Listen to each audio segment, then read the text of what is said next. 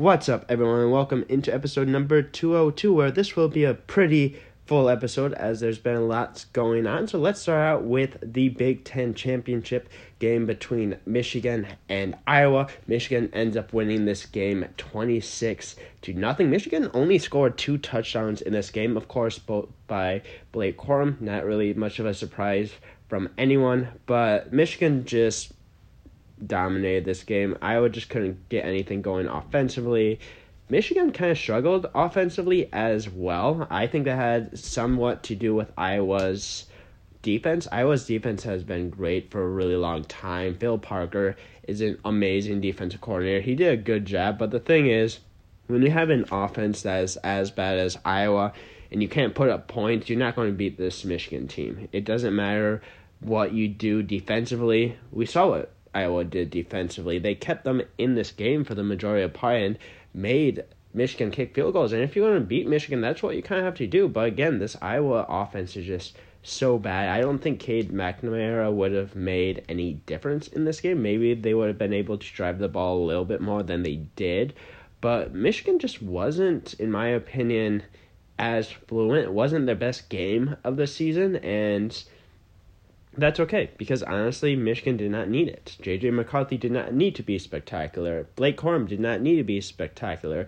You had almost a punt return for a touchdown for Michigan that kind of got Michigan going a little bit, because before then, Michigan wasn't really up that much. So, huge return by Morgan in that game.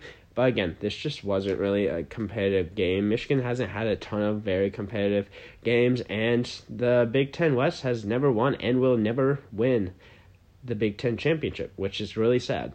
And that's because we all know what's going to happen next year. There's going to be no divisions next year, and the Big Ten West is going to go like 0-8, 0-9 in the Big Ten championship. And honestly, probably a lot of those games weren't even really that close. I think it's a really bad idea that they did, or that at least they spread it out the way that it did. I understand geographically doing it the way that they did, but it just wasn't fair from the beginning. And Michigan goes back-to-back Big Ten champions. They are also the 1 seed in the college football playoff. And this is where I want to kind of get into the whole conversation of the college football playoff, because there's been a lot of controversy, at least going into it, and now there's a lot of controversy now that's been released, because the rankings are Michigan 1, you got Washington 2, you got Texas 3, and you got Alabama 4. Alabama overtook Florida State, who was undefeated. Alabama did beat a Georgia team,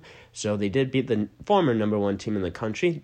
Georgia's now number 6, Florida State is number 5. But this is where the whole conversation kind of starts. Which team deserved to get into a college football playoff? And I think there's a difference between made the correct decision and made the right decision.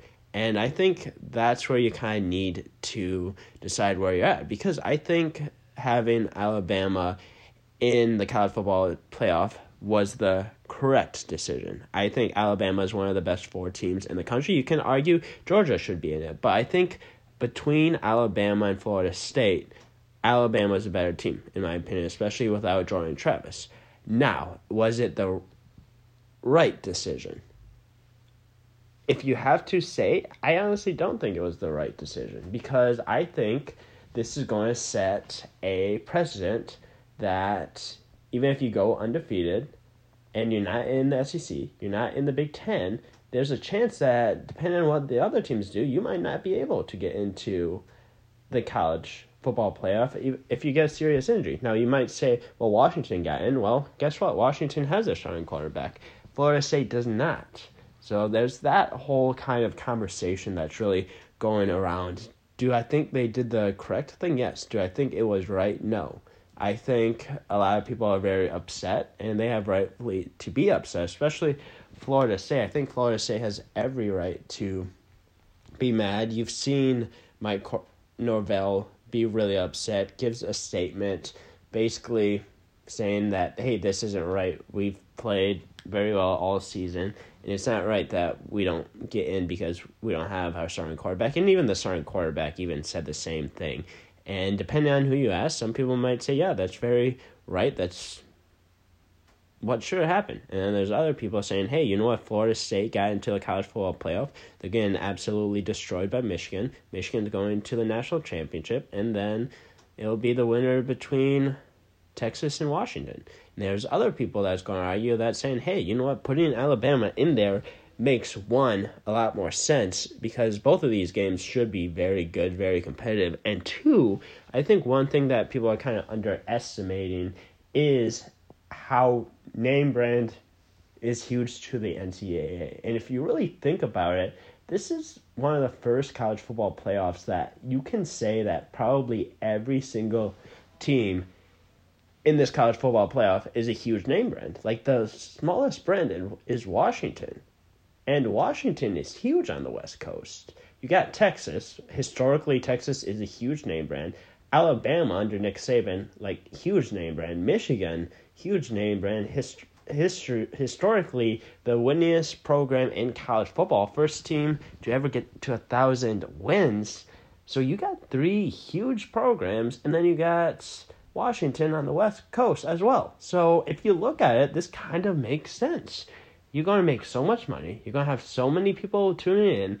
I honestly think, like I said, all these games are going to be incredibly close, incredibly competitive, and it's everything the NCAA wants. It's everything that the college football playoff wants. It's everything that fans want, and that's kind of where I think kind of lies the decision. And one other thing that kind of relies the decision that happened is because there is a clause in there that says that an injury to a key player can affect the rankings. And this is where another argument kind of comes into play. Then why did Alabama not jump Florida State from the beginning? And I think a lot of that has to do with kind of like the resume of the teams and getting that win against Georgia. But yeah, I think this can go any way you really say. I think you're going to have very different opinions. I'm going to be interested to see what kind of effect this has long term. Is this going to ruin the ACC? Is it going to be a two-conference, basically college football, and then everyone else? That's where a lot of people think it's headed. Is this going to be kind of the start of it? Is the ACC basically going to say, like the top team's going to say, hey, you know what? We didn't make the college football playoff, so Florida State, let's go to the SEC, or let's go to the Big Ten, or let's go independent. Like, this could be long-term impactful for college football. And, yeah, I think next year will make it a little bit easier, in my opinion. I think there's still going to be teams that are going to be left off that's going to be upset. But having a 12-team playoff compared to a 4 definitely makes it a little bit easier to swallow, in my opinion. So, yeah, that's kind of just the college football playoff. Now let's go on to basketball.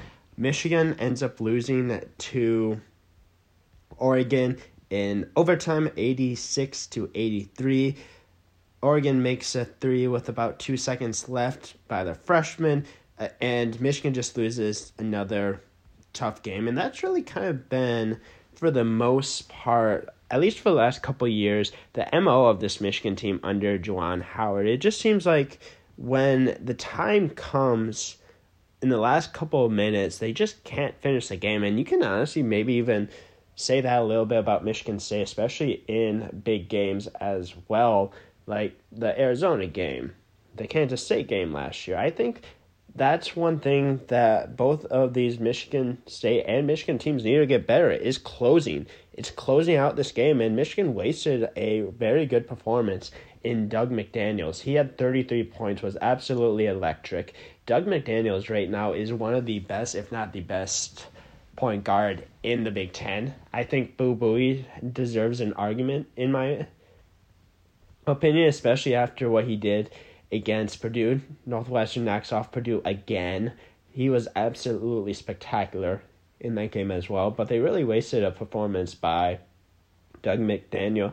Olivier Nkama wasn't great in this game, but yeah, I think the whole kind of thing that Michigan just needs to improve on is just finishing these games. And if they don't, and they're entering the Big Ten, could be another season where they kind of struggle a little bit. Michigan State basketball, though, let's talk a little bit about them. They play Wisconsin ranked Wisconsin, number 23 in the country. They actually just got a win against, I believe, number 5 Marquette, where they dominated a majority of the time. And one thing that Wisconsin really does extremely well is slow down the pace of play. And I think that's what really plays well into this Wisconsin team, is that Wisconsin kind of takes you out of the typical offense that you run and really forces you to run an offense that they run. And I think that's one thing that Wisconsin has done the last few years and will continue to do under their head coach. And if they do that against Michigan State, we've seen this Michigan State team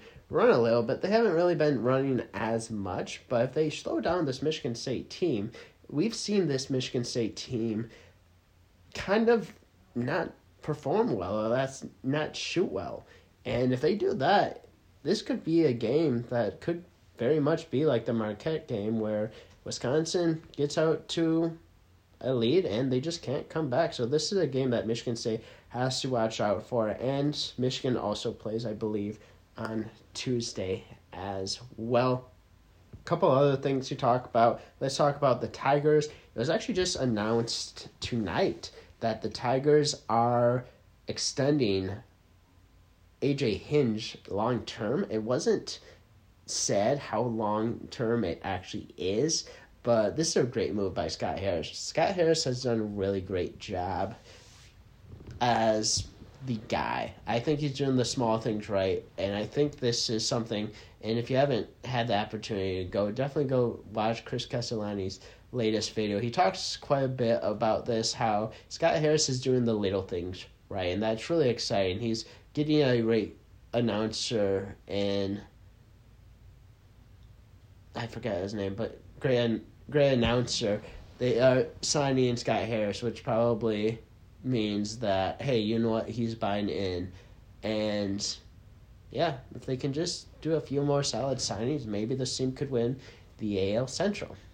Last thing I want to talk about, and this will probably be a little shorter of an episode. It's kind of a compact episode, but Lions end up getting a 33-28 victory over New Orleans, and what a great start to this game from the Lions. Way up 21-0 with 7 minutes left to go in the first. It looked like it was going to be an absolute run out of the building performance by the Lions. But after that, they really kind of struggled offensively. The defense kind of returned back to what they have been, which hasn't been great. I think a lot of that had to do with Taysom Hill causing issues for this Lions defense, and that's one thing that the Lions have not done extremely well at all under Aaron Glenn, is being able to stop that mobile quarterback. Whenever the Lions play a mobile quarterback, even semi-mobile, it just seems like they can never get there, and they just have issues. Pass rush was good really early on, got worse throughout the game. Secondary, again, wasn't great. This defense just isn't great, and it's going to cause issues once they play better teams, especially at better offenses later in the year, and they need to perform better. But hey, they're getting wins. They're 9-3, I believe, the best start to the season since 1962, I believe, or something like that. Absolutely incredible job by the coaching staff. Great win. Really needed that win. Great performance. Huge play by Jared Goff to clinch this game. He was getting pressure, escaped out of the pocket, and finds Reynolds. That was pretty well covered. He made a great catch as well. And Sam Laporta had a day. Sam Laporta was an absolutely great draft pick for this team. I think Sam Laporta really has elevated this offense. And now that they're including Jamison Williams and Gibbs as well, they're using a little bit of speed. You can really see what that speed does. And Jamison Williams is starting to go a little bit more, have a little bit more confidence. And they're including him quite a bit more as well. He had a huge touchdown. I believe it was a double reverse touchdown that he basically jumped and flew through the air about 10 yards. It was absolutely incredible and awesome to see. You also have Gibbs has a little bit of burst. I would love to see Gibbs get a little bit more time with the ball, a few more handoffs. I think David Montgomery wasn't incredibly efficient yesterday. I do think that a lot had to do with Ragnow getting hurt, and then you having to move Glasgow to the center. But Glasgow was overall really good, but this team is getting a little bit healthier. It seems like Ragnow might not be able to play this week, at least according to Dan Campbell. Alex Anzalone should be able to play this week, or at least he's trending towards that. So Lions hopefully can continue to stay healthy. Hopefully they can get Gardner Johnson back before the end of the year.